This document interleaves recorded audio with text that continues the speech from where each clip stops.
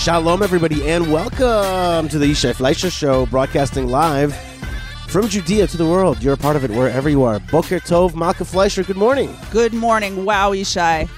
Yesterday was a momentous, historic day. It was thusly for you. It was thusly for me. It was thusly for the United States of America. It was thusly for Israel. It was a very beautiful and incredible day because something very special happened. Mm-hmm. What was it, Yishai? Tell them. Former VP, Vice President of the United States, Mike Pence, came to visit Hebron with his wife, Karen. And I had the opportunity to tour them. And it was first Vice President of the United States who has ever come on a tour of Hebron. And just one of the highest levels delegations ever. And then he... Not only did he have an amazing time, not only was he spiritually moved, he put it out there. He tweeted 2 different tweets about his visit to Hebron, to the tomb of the forefathers and mothers. I was in every picture. It was unbelievable. I was in one picture, guys. That's right. That's right. I was in a tweet by the former Vice President of the United States. That's historic. That's right. That's right. That's historic for me. That's right. But in seriousness, it was an hour and a half tour. Yes. It wasn't just a put your feet on the ground, look around, photo op, get out of there. Oh my gosh, we got to get out of here. Right. He really gave serious time. Yishai, you gave an incredible tour of Hebron, both deep and succinct. I have to say, I want to give you credit for that because you could be there all day long and still not get everything, but you managed to put into an hour and a half in not a crazy, not digestible way, like a lot of good stuff for the vice president and his lovely wife, Karen. And they were very gracious, and their team was excellent. And it was like a magical, beautiful, incredible, blessed day. It was just special. It was amazing, and I was very moved. I did a few things there that were the highlights. I knew that I had to start it off strong. So the first thing I did was, before anything else, I just wanted to... the first thing I did, I was like, before I tour you, which means I'm giving you information and now you have to listen. Before I do that, let me just change polarity for a second and just say thank you. Especially for when a few years back, UNESCO decided to declare that the Tomb of the Patriarchs and Matriarchs in Hebron is a Palestinian World Heritage Site. You guys, your administration... Your White House, you guys left UNESCO based on that anti-Israel decision. And I just want to say thank you and honor your fight for historic truth, for true heritage. So then I got his attention. Second thing I said to him, let's take out the Bible. And this was an idea that I had to print out chapter 23, the purchase of the Marat Machpelah, the purchase of the monumental site for the burial plot for the first family of Israel. I took it out of my pocket. Your idea that you gave me is that I would give him a copy as well. And I took out of my pocket both copies, and I opened it up, and we read along together about the purchase, and it's caught on video too. We haven't put it out yet though, because you know what? There was just afterwards I didn't. Well, it's not just that there's a lot of there's security a lot of politics stuff. and security issues around it. First of all, they just wanted him to get in and out safely. And thank God, Hebron is the kind of place where you really do mostly get in and out safely, but things can happen. And you certainly don't want that to happen for the Vice President of the United States. But also politically, they had their considerations, and they asked that it not come out until evening yesterday. And you're working on it today, getting out the story. And the Vice President put out beautiful tweets. The former ambassador to the United States, David Friedman, also put out tweets, and things are starting to slowly come out. Jewish press has already started to cover the story. And I'm sure it will get out farther and farther. Yeah. It was a beautiful day. It was a majestic day. There was a lot of pressure to security and time and all that kind of stuff. We went from the Overlook down to the museum, where we learned about the 1929 massacre that destroyed the Jewish community and the rebirth of it in 1979. 1968, but then the return to the Beit Hadassah building in 1979, and the whole process of coming back. And then from there, we went to the Marat Machpelah. One of the things that I did there, which was special, first thing I gave my whole spiel that it's not the Tomb of the Patriarchs, but Tomb of the Patriarchs and Matriarchs. And which is not only true, just TRUE true. Right. But it also happened to be a particularly appropriate message, given that the vice president brought his wife, Karen, and she was attentively listening the whole time. That's right. And I think it's it's important to also show, and it's important for our people, that's for sure. But it's important to show all the rest of the nations also that the Jewish people is built on men and women. That's right. The truth is, the way I see it now and the way I present it to people, I say to them, calling it the Tomb of the Patriarchs is a fundamental incorrectness. Right. It just isn't that. It was first for matriarchs. Right. And the first person who went in there to be interred was a matriarch, right. not The patriarch. beauty of it, its magic, is that it's the Tomb of the Patriarchs and matriarchs. It wouldn't be there without the matriarch. I don't even want to say it that way. It's not that it wouldn't. Its whole essence. It's that it's family. That's the whole essence of it. Okay, well, we're shifting it. People, I'll tell you, even my mentor, Noam Arnon, who's going to be on this show today, Oh, great. even he has shifted the gear. That's nice. Yeah. It's just right. It's It's just right, exactly. It's not, and it has nothing to do with feminism or any kind of political, modern, woke, anything to do with that. Yeah. It's just the correct way to see the place. That's right, exactly. So it's a lot of fun, and I'm really enjoying that line. One of the things that I'm very proud of myself that I did on that very tight tour, very tight, is that at the tomb monument room of Abraham and Sarah, after I finished schmoozing and all that, I kicked out everybody from the room. We're talking about 40 people, security people, press, this, that. I was like, everybody out. The Pences need a minute by themselves to pray. And they did it. And that it was beautiful. And I peeked over the guards for a second. Yeah. Not overly, not in a, no, but like I used my eyeballs and I saw over the guards that they were really having, like they were hugging basically the Pences and like having a special moment. Ding it. That is just awesome. It was just, it was lovely. It was really lovely. Yeah. It was very meaningful to me. I wasn't part of the delegation or whatever. I just came to help you, right? To hold stuff, like hold your book, hold your paper, and to see the vice president, because that is a real historic moment, and that's a good thing for the world. I don't know how to say it like that. That forces would combine in such a good way. You know what I'm saying? Yeah. That everyone would recognize the greatness of Abraham and come together under the faith of the one God, and that we can have these things in common with so many people around the world. And this is a unifying thing. Hebron, this is a thing that like connects us all, is the faith in the one God. Not everybody. There's definitely people who fall into not worshiping one God. Some of them don't even realize they're doing it. But basically what I'm saying is that there are people who are trying very hard to connect to the one creator of heaven and earth. And we can come together through the founder of that concept, who is Abraham and his wife Sarah. Yeah, you said something that was very, very true. And I can't go into it too much. But the fact is, it was a lot of forces combined. Right. They combined into Voltron. They combined into... When I was a kid, there was this... For those who don't know, there was this cartoon called Voltron. And there was called these like Voltron, or is he a transformer? No, he was not a transformer, but it was like that a little bit in that there was these like, I think it was 5 or 6 lions, and they would combine. Yes. They were all like these they would jump robotic together. Lions, and they would combine together to form Voltron. And so I always, that was definitely an image, you know what I mean, of like this combined thing that becomes powerful. There was no question. There were a lot of people behind the scenes who ensured that it was possible. You know, it's like you can talk about the nice side of how the vice president came to Hebron, and it's historic. It's never been done before in history. But there's the other side, which is just like making that happen, whether it's assuaging security fears, whether it's assuaging political fears, whether it's making sure that people feel comfortable to just embark on such a journey. Whatever it is, there's a lot of people who like came together to ensure that it would be a beautiful day. Yeah. It would happen at all. And those people are quiet, and those people don't take a lot of glory. And those people are really, really important. And so there's a lot of vote to like tens of people. We're talking about political people. We're talking about support our people, financial people. Right. We're talking a lot of forces have to combine, just like you said. Right.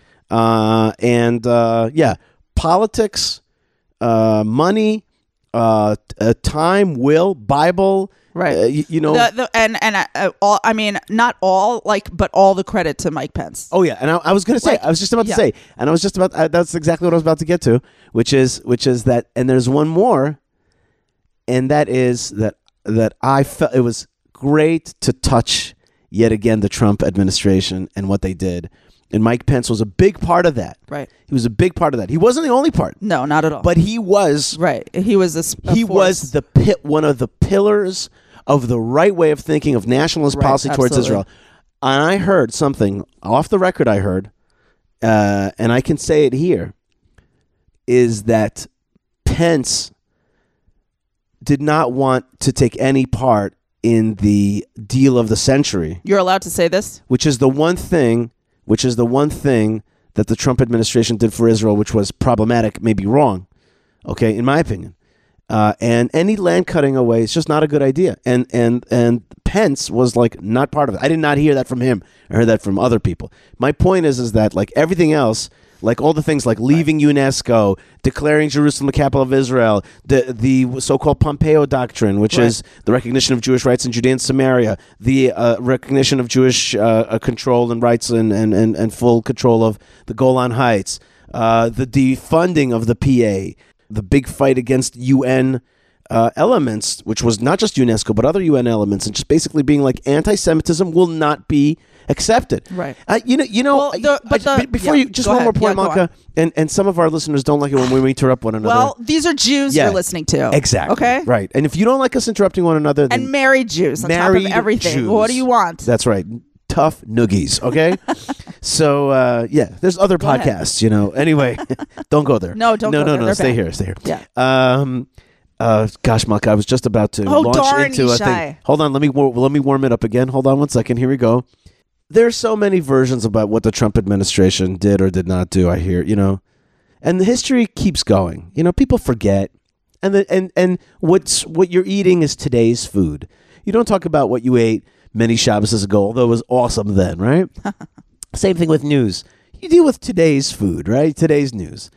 But the Trump administration, and I go on record yet again here saying, that was a window onto how the world could be. Let's just take just the UN thing. They were like, no.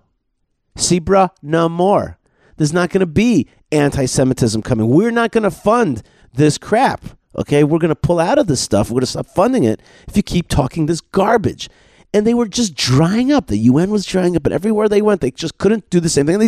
They were doing it much less because the American hammer was coming down on their head, being like, stop that. Okay, now the world that we're back in right now with the Biden administration, all that, we're back to the regular world. The world as it was before. We'll support you, but we'll also allow these guys to smash you over the head. There, the Trump administration, and let's call it in this case, Trump Pence, they were like, no, it's over.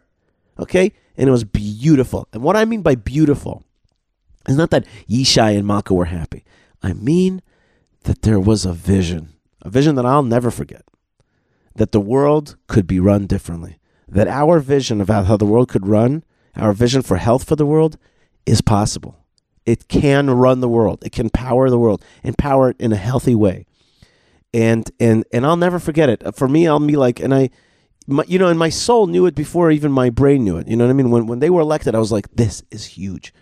And I'll always know in the darkest times that that's not to say that the administration was perfect. No, of course not. But they brought in such a new spirit and a new way of doing things. And the spirit that we were talking about for years that could be done this way.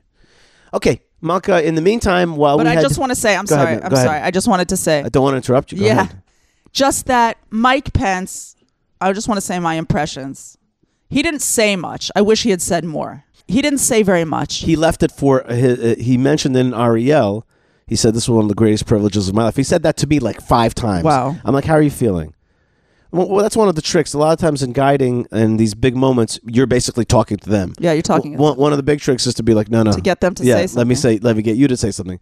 I even have a video like that. It just that would be nice to put out some video of him saying something. Yeah, I have. If you have something. I was being pushed down a staircase, and I had my hand on a video button. Anyway, I'll show it to you in a minute. Okay. But go ahead. So I just want to say that my impressions, having been up close to this individual and his wife for a pretty decent amount of time, an hour and a half, that's not small. He's real. He's the real thing. Yeah. Meaning to say, like, I know that he came across, like, his deal was that he's like a believer, and that his deal is that he's like a Bible person, and maybe that's like his persona. No, it's not a persona. It's not like a put on. He exudes like belief. Do you know what I'm saying? Like, he is the kind of person, he just really seems, and his wife also seem like the kind of people who are strong enough to like take a position like the kind of position that he had for 4 years, and humble enough to just come to Abraham and be like, I'm one of the people who follow your path. Yep. Amen. I have to say, I have to say that's right, Malkah. That's exactly right. Yep. No, can't say better than that. In the meantime, a war continues to rage in Ukraine. Our good friend Josh Wander is on the scene, and he's been posting some amazing videos that you can find at Israel365.com and their Ukraine mission. Check out Josh Wander. I'm going to try to have him on the show. It might be next week. I don't know. I'm trying to be in touch with him. You should go to Israel365.com, and they're on their page. You can find out how to give to their effort to get Jews out of Ukraine. That effort, by the way, is real.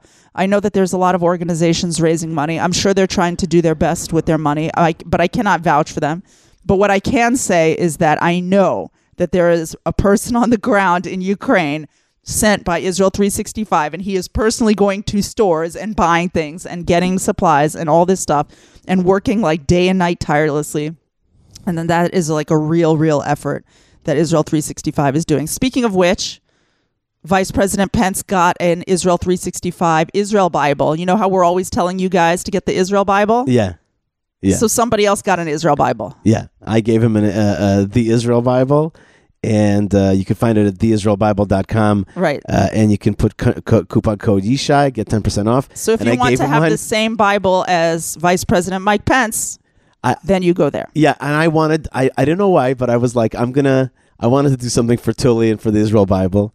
And it was your idea. And it's such a beautiful thing also. Yeah. It's just good for people to have. Here's the thing, guys. When we promote things on this show, it's because we think those are good things. That's right.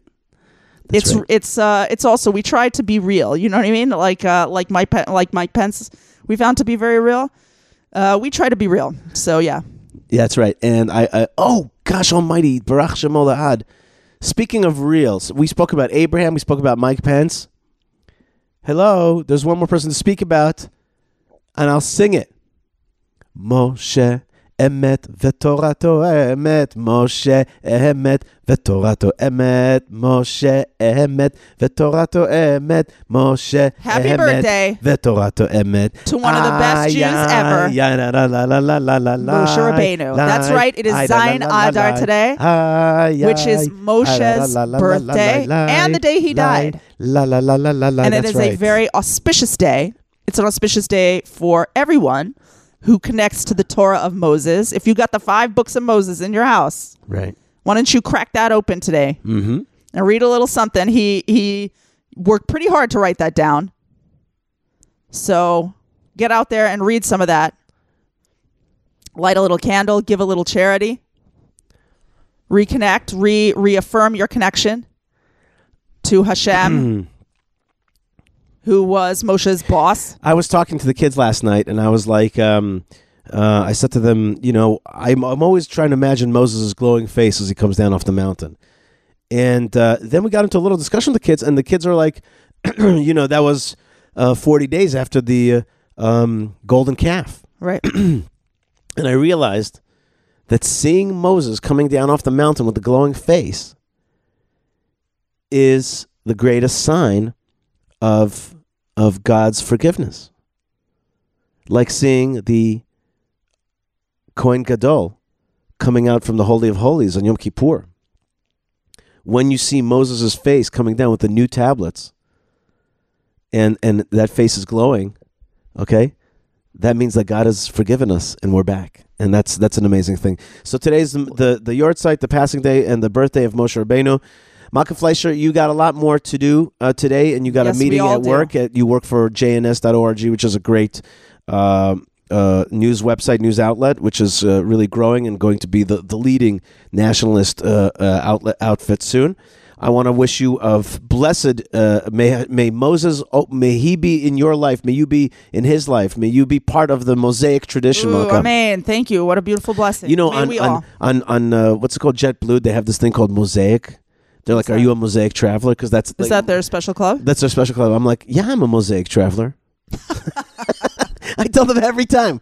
I'm like, don't you look at me? See the beanie? See the beard? I'm a Mosaic traveler. That's funny. Yeah, every time they always don't get it. They don't get it. They're like, I don't get it. Anyway, do you want to show us your Mosaic card, sir? I'm like, no. Don't go there. Keep going quickly. God bless you, Malkah. And thank you so much for being with us. I want everybody who loves to hear Malkah to check out buymeacoffee.com/Yishai, in which you could buy Malkah a cup of coffee. Okay, I've gotten into coffee a little bit. That's right, but the coffee is a way to it's a way to support our show, and we really appreciate it. The last few weeks have been very, very rushed, but still we work hard to put out a show for you. Malkah's got to get to work, and I want to thank you so much. So go to YishaiFleisher.com that's the donate page. But if you want to go to the coffee page, it's buymeacoffee.com/Yishai, and send me a message for how much you love Malkah and having her on the show. Well, and while you're doing that, then send a message to Yishai, a real big kol hakavod for pulling off like a beautiful, moving hosting of the Vice President of the United States. And really, honestly, we told him, please send our blessings to the people of the United States. Please send our invitation that the people of the United States should come to Hebron, because really it is an important place, and it is the inheritance of the Jewish people. But it's for us to share with all of you. It is for us to welcome you, and it's your fundamental right as a believing person to come and to bask in the glory over there, like some of us have been blessed to do. And so we welcome you. Please come. All right, Malkah, more great stuff is on the way. Noam Arnon, Dr. Noam Arnon is next with 2 fabulous, interesting things that you didn't know about. And we'll see if we'll get into any other parts of the show. Lots of love, lots of blessings, lots of great people ascending that connection of that ancient chain all the way back to Abraham. From this land to you where you are. Lots of love. We'll be right back. And shalom. Shabbat shalom, Malkah. Shabbat shalom. Don't worry, the Yishai Fleisher Show will be right back, so stay tuned. All right, folks, you are listening to the Yishai Fleisher Show, broadcasting live from Judea to the world. You're a part of it, wherever you are. I'm in the office of the one and only Dr. Noam Arnon, who is the legendary spokesman for the Jewish community of Hebron, and an author, publisher, and really one of the world's experts on Marat HaMachpelah. That's his doctorate. That's actually the first doctorate ever given specifically on the Tomb of the Patriarchs and Matriarchs. We have 2 issues to talk about in Noam today that are, let's just say, not the usual fare, not what everybody expects, the regular stuff of Marat HaMachpelah as the forefathers and mothers. Well, everybody knows that there are 3 couples, and 4 couples. There's 3 couples that are shown in the building. That's Abraham and Sarah, Isaac, Rebecca, Jacob and Leah. Then there's Adam and Eve. The Zohar says so. But there's another couple, and that couple's memorial's coming right up. That is Zayin Adar, the 7th of Adar, which is the Yortzeit, the passing day of Moshe Rabbeinu, Moses, our great teacher. And according to some Kabbalah and some Midrashim, mostly hidden ones that don't come to the forefront, indeed Moses and his wife Tzipporah are buried in Marat HaMachpelah. But how could that be, Noam? How could that be? It says it in the Torah. It says it Mefurash. Clearly, it says it that he's buried in Har Nevo. Nobody will know where he's buried. How could it be that Moses is buried in Marat HaMachpelah? So, if you can answer that question, that would help our listeners a lot. Hi, Shai. And thank you for the very interesting question. Actually, we know that in the Torah, as you said, Moshe is buried Me'ever Yarden, on the other side of the Jordan. But in Midrashim, and one of them is very famous, the Sifri, he said that there is a connection between Moshe and Me'arat HaMachpelah. You're looking right at your computer now. You have all the sources already written out. ספרי דברים say, אתה יכול להקריא בעברית ונתרגם. וימות שם משה, ומניין אתה אומר, מחילה הייתה יוצאת מקבורתו של משה לקבורתם של אבות. How do you know that there was some underground tunnel between the grave of Moshe to the burial of the fathers? It said, וימות שם משה, and then it said, ושמה קברו את אברהם. The word shama is the same word, which means that there is a connection between the two graves, underground tunnel, a very mysterious fact that in the Midrash, well, it doesn't say that you can dig tomorrow and find it. Wait, 1 second. I didn't understand.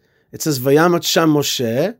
Yes. And then the word Sham there, and the other word is Shama Kavru. Shama Kavru et Avraham ve'et Sarah ishto. Okay, Chazal in the Midrash many times compare two words and connect them together. Well, it's sort of a legend that there is an underground tunnel between the grave of Moshe and the tomb of the fathers. Well, as I said, you can't dig and find it. It's spiritual tunnel. It's spiritual connection. This is one midrash. The other one, so one direction is that he's buried in Har Nevo, but there's the Midrash Sifri says there's a kind of tunnel, a connection between Moses' tomb and the tomb of the forefathers and mothers. Okay. Now, there is another Sefer same in the name Megalet Tzfunot, which is discovering the mysteries. It said, Malachim העבירו את משה רבנו למערת המכפלה. The angels have moved Moshe from his grave to מערת המכפלה. And he said that there are some psukim that Moshe was moved by the angels, and even Moshe Atzmo himself did not know where he is buried because he found himself in Me'arat HaMachpelah. Now, the name Moshe, which is in Hebrew Mem Shin Hei, it's also Malachei Sharet He'eviruhu.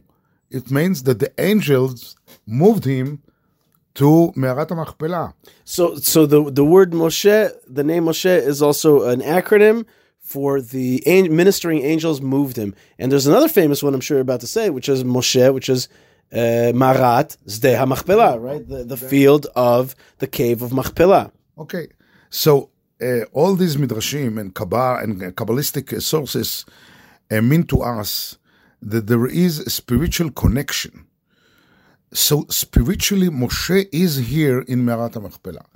And when we read in the Zohar, in the pages that open the Sephardi Siddur, not the Ashkenazi one, but if you go to the Edot Mizrach Siddur, then you have a chapter from the Zohar written by Rabbi Shimon Bar Yochai, and there is said, Raya Mehemna, I always say that the shepherd, Moshe, is Raya Mehemna, the trustworthy shepherd. Yes. Ant ve'abahan, akitzu v'ranenu, you and the fathers, please wake up, and please wake up the Shekhinah, wake up the divine presence, which is sleeping. And there it said that Raya Mehemna, the shepherd, the trustful shepherd, he woke up with the fathers.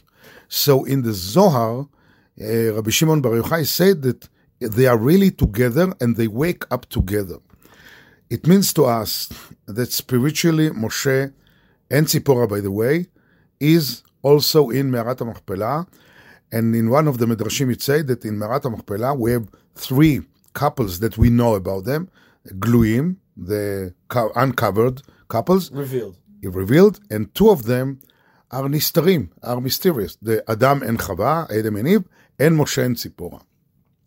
It means that according to Jewish holy tradition, mysterious tradition, Moshe is also in Me'arat HaMachpelah, and therefore there was a minhag. Many Jews before 1929 came to Hebron on Zayin Adar, the 7th of Adar, to daven here, to pray on the tomb of near the tomb of the fathers, and also to pray in the tomb of Moshe in Hebron. But what happened after the destruction of the Jewish community of Hebron in 1929, and even more after the Jordanian occupation in 1948, there was no access for Jews to Hebron, so this is why they moved to Miron to pray there in Zayin Adar. But in our days, I think we can renew this habit to come to Hebron and to pray here, which is, the place is much more connected to Moshe than Miron anyhow. So please come and feel yourself a part of the ongoing minhag, ongoing presence of davening and praying in Merat HaMachpelah in Zayin Adar. Okay, so the 7th of Adar, Moshe Rabbeinu's Yortzeit, his day of passing, was celebrated in Hebron because that is understood to be his mystical burial place. And that tradition is starting again. It was broken by the jihadist riot that destroyed the Jewish community here in 29 and the Jordanian occupation of 48. Now we're back, and it's time to come back and celebrate the great leader Moses. And in general, I like to say, everybody on Zayin Adar, raise up your glass and say l'chaim to a great leader. We don't toast our leaders that are the great leaders enough. We got to say l'chaim and be so thankful that we have a Moses.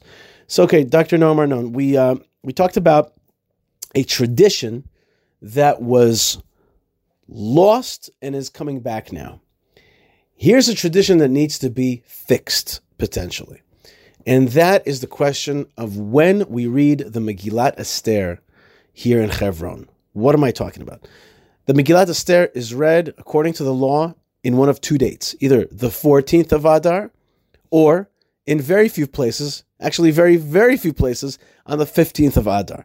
Where do you read it on the 14th? Everywhere. But where do you read it on the 15th? In cities that were walled cities from the time of Joshua. What cities are those? Well, there's not really that many of them. Some people say in Tveria, they might read it on the second day. And a few of the old cities, maybe, like certainly Jericho, if there was a community there, you would read it there. Where other cities, they read it on the second day. In those cities, in any case, Noam, is there any other cities that they read it the second day? Actually, today, no one city, no one place, no one community reads Megillah in the second day with bracha. Which ones read it on the second day?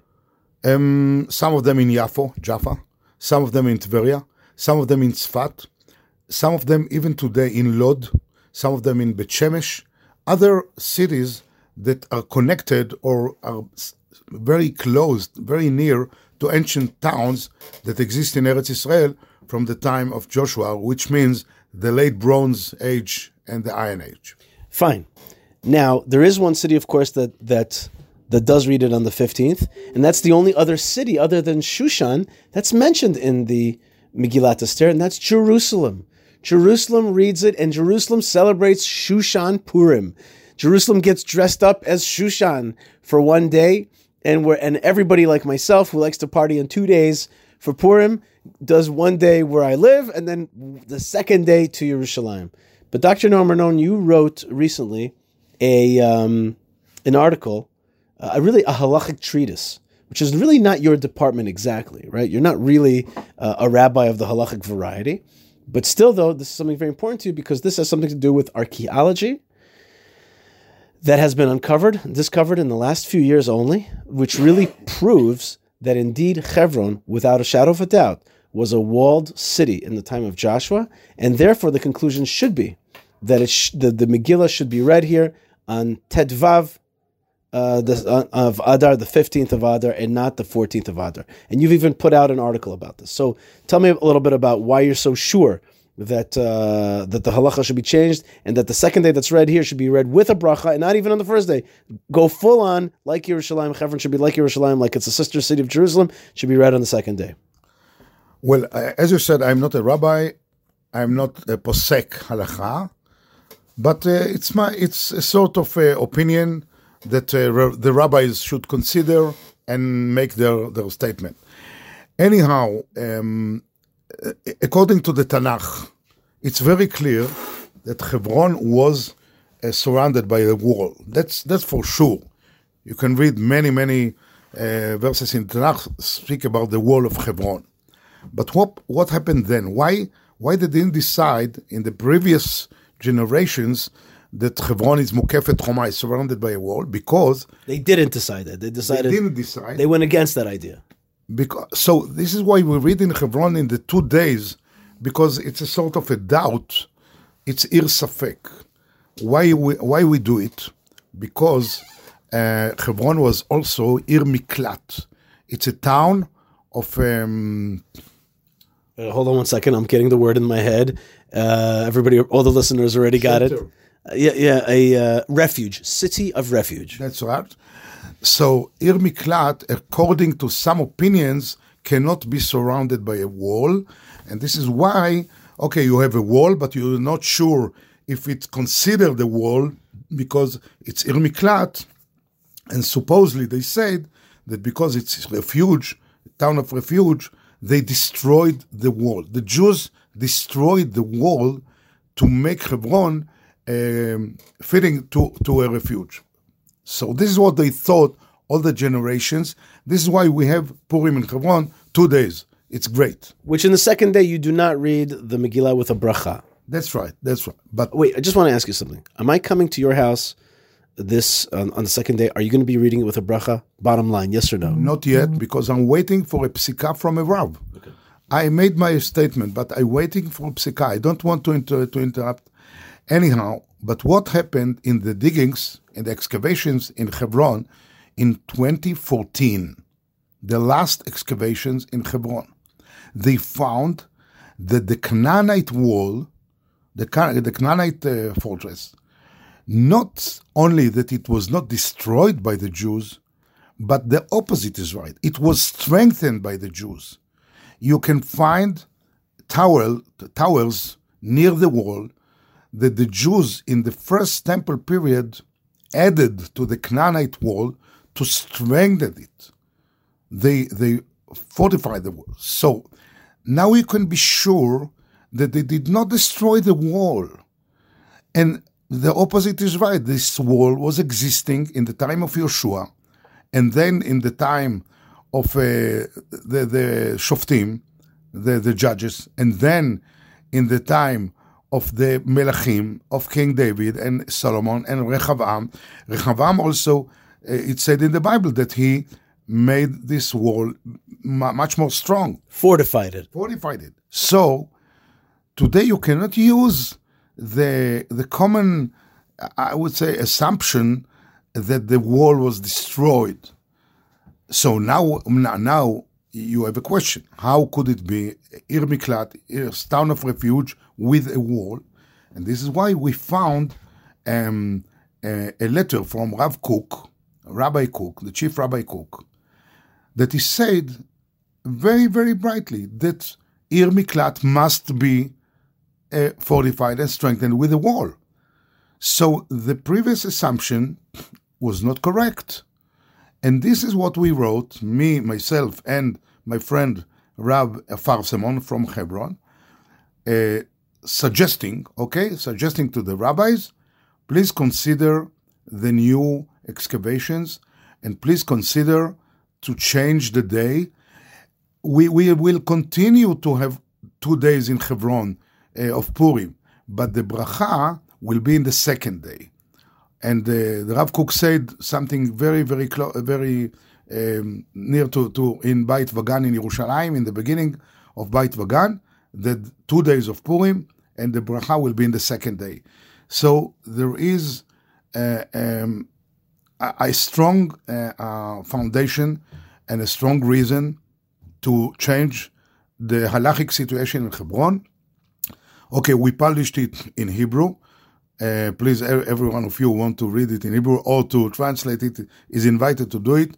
And I will be glad if one of you will hear it and translate it to English.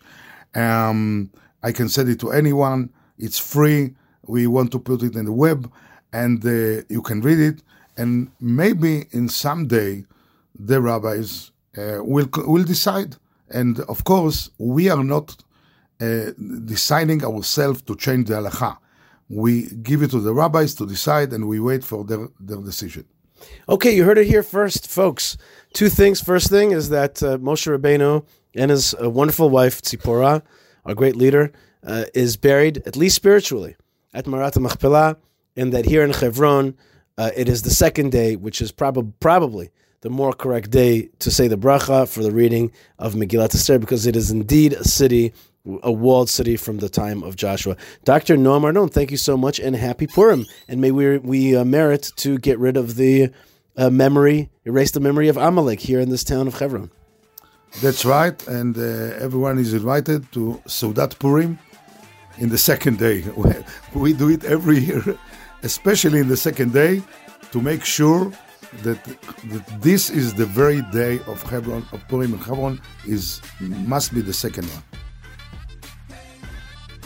You are listening to the Israel Podcast with Yishai Fleisher, broadcasting live from Judea to the world, and you are a part of it wherever you are.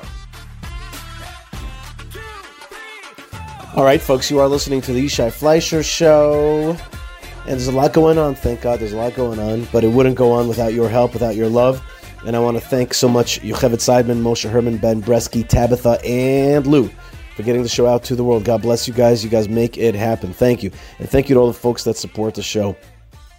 And thank you for all of our sponsors, including the Hebron Fund, hebronfund.org, keeping the Hebron Jewish community safe and strong, and therefore open to visitation of the tomb of the forefathers and mothers, hebronfund.org. Our good friends at Prohibition Pickle, making great pickles and great, delicious salty fish, and the schmaltz and the herring, both together combined.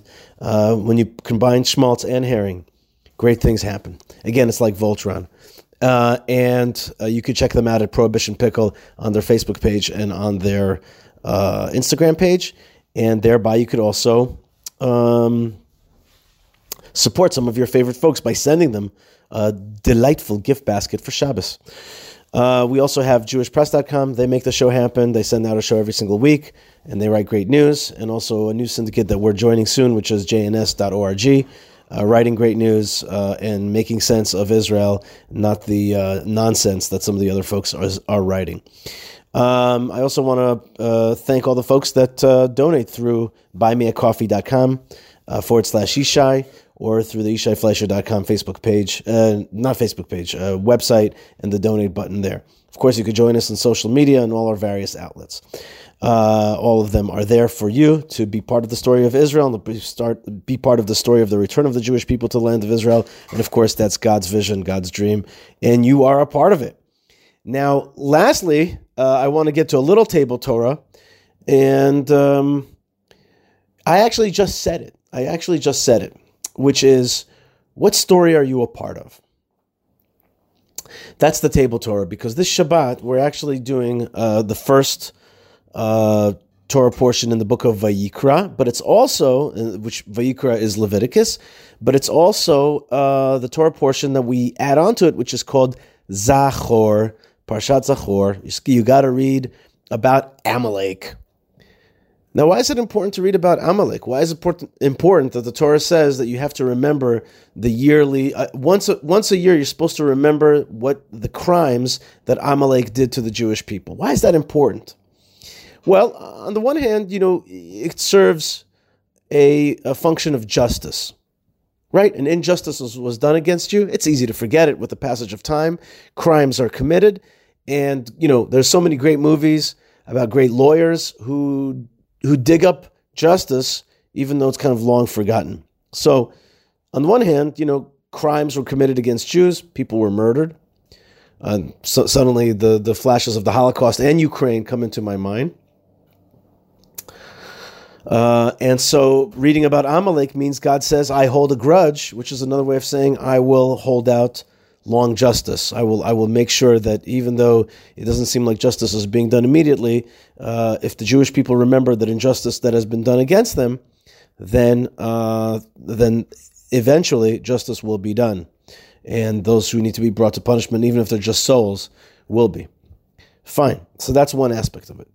But another aspect of it, which is, I think, a little bit more for us, people, humans on this earth, is the understanding of which narrative, which story we're really in. Because you could just believe that it's all about anti-Semitism and the Jewish people are persecuted and now they have a country and it's a democratic country that's trying to defend the persecuted minority, and it's a country like all other countries, and that whole spiel. You could totally, read the Times of Israel and get that narrative and believe it. And then you have, an ADL and a ACLU and I don't know, and what else? Some kind of, Jewish organization defending Jewish rights and combating anti-Semitism and that kind of thing. It's like, okay, well, all right, so we're trying to survive. There's bad guys who are trying to kill us, that whole thing. When you read the Amalek story, you understand that it's so much deeper than that. The commandment to read the Amalek story is to be like, wait a minute. It's not that we're just like a persecuted minority and we have to survive. And also we, come up with some, Nobel Prize winning inventions from time to time. No. There is a God energy.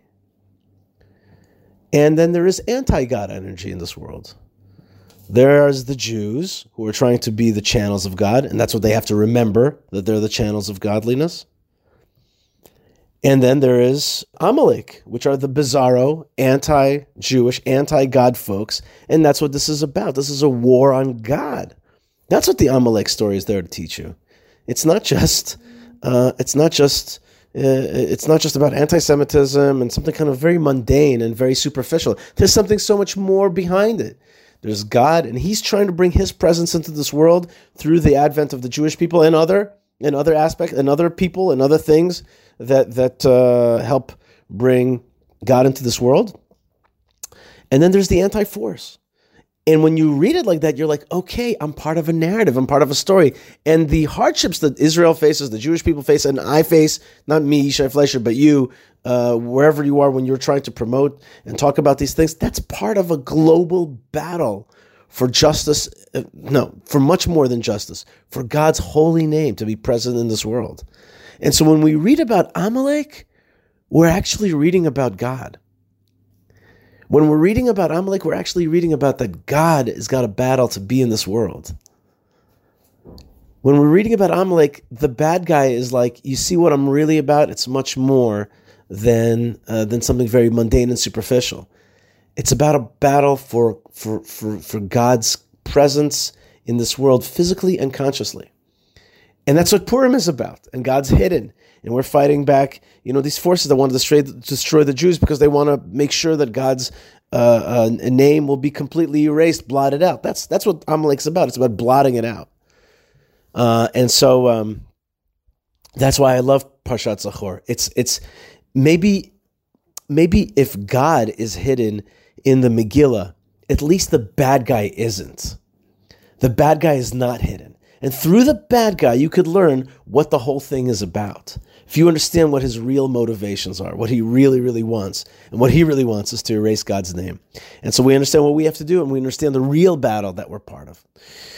So that's Table Torah for today's show. I want to really bless you to continue, be part of that great story, to identify Amalek. If you can identify Amalek in your life, you'll be able to identify God in your life. That you heard it here first. If you can identify Amalek, you will be able to identify God. Through Amalek, I guess I'm saying something even wilder. Through Amalek, you could see God in this world. And that's actually what Moshe Rabbeinu's father-in-law, Yitro, saw. He saw the great miracles, and he also saw the anti-force of Amalek activating against the Jews, and therefore he realized that indeed this must be a real thing. This must be a godly thing that's happening. So let us, if we can, see God in this world, can we see His enemies? And His enemies, we laugh when we point at them and we see, if you're an enemy of God, that's because God exists. And we see you and we identify you and we will fight you. And that's what Purim is about. I may not see God, but I see His enemies, and that way I see God and I laugh. I laugh because it's funny how pathetic and yet serious the battle against God is. But the reason it's funny is because we know who is going to laugh last. That's what Purim. Purim is the last laugh holiday. It's who laughs last, right? We will outlast because we're connected to the eternal God energy, and in the end, it's His world. It's His world in the end, and that's why it's funny. And there's another level of funniness, which is maybe even more philosophically hard to understand, but in the end, He created this world this way. And on Purim, you say, well, God, it is your world. You created it this way. And with all the holocausts and the hardships, we know it's your world in the end. We know that you're going to appear in the end. And thank you so much for letting us be part of it. Thank you so much for letting me part of your life. Lots of love and lots of blessings from the land of blessings. Write me an email, yishai@yishaifleisher.com. Stay strong, stay tuned, stay connected. God is broadcasting 24/7 from His holy land, where His eyes are upon the land all year long, never stops. And His eyes are upon your life when your eyes are upon the land as well. God bless you. Stay tuned, stay strong, stay connected, and shalom.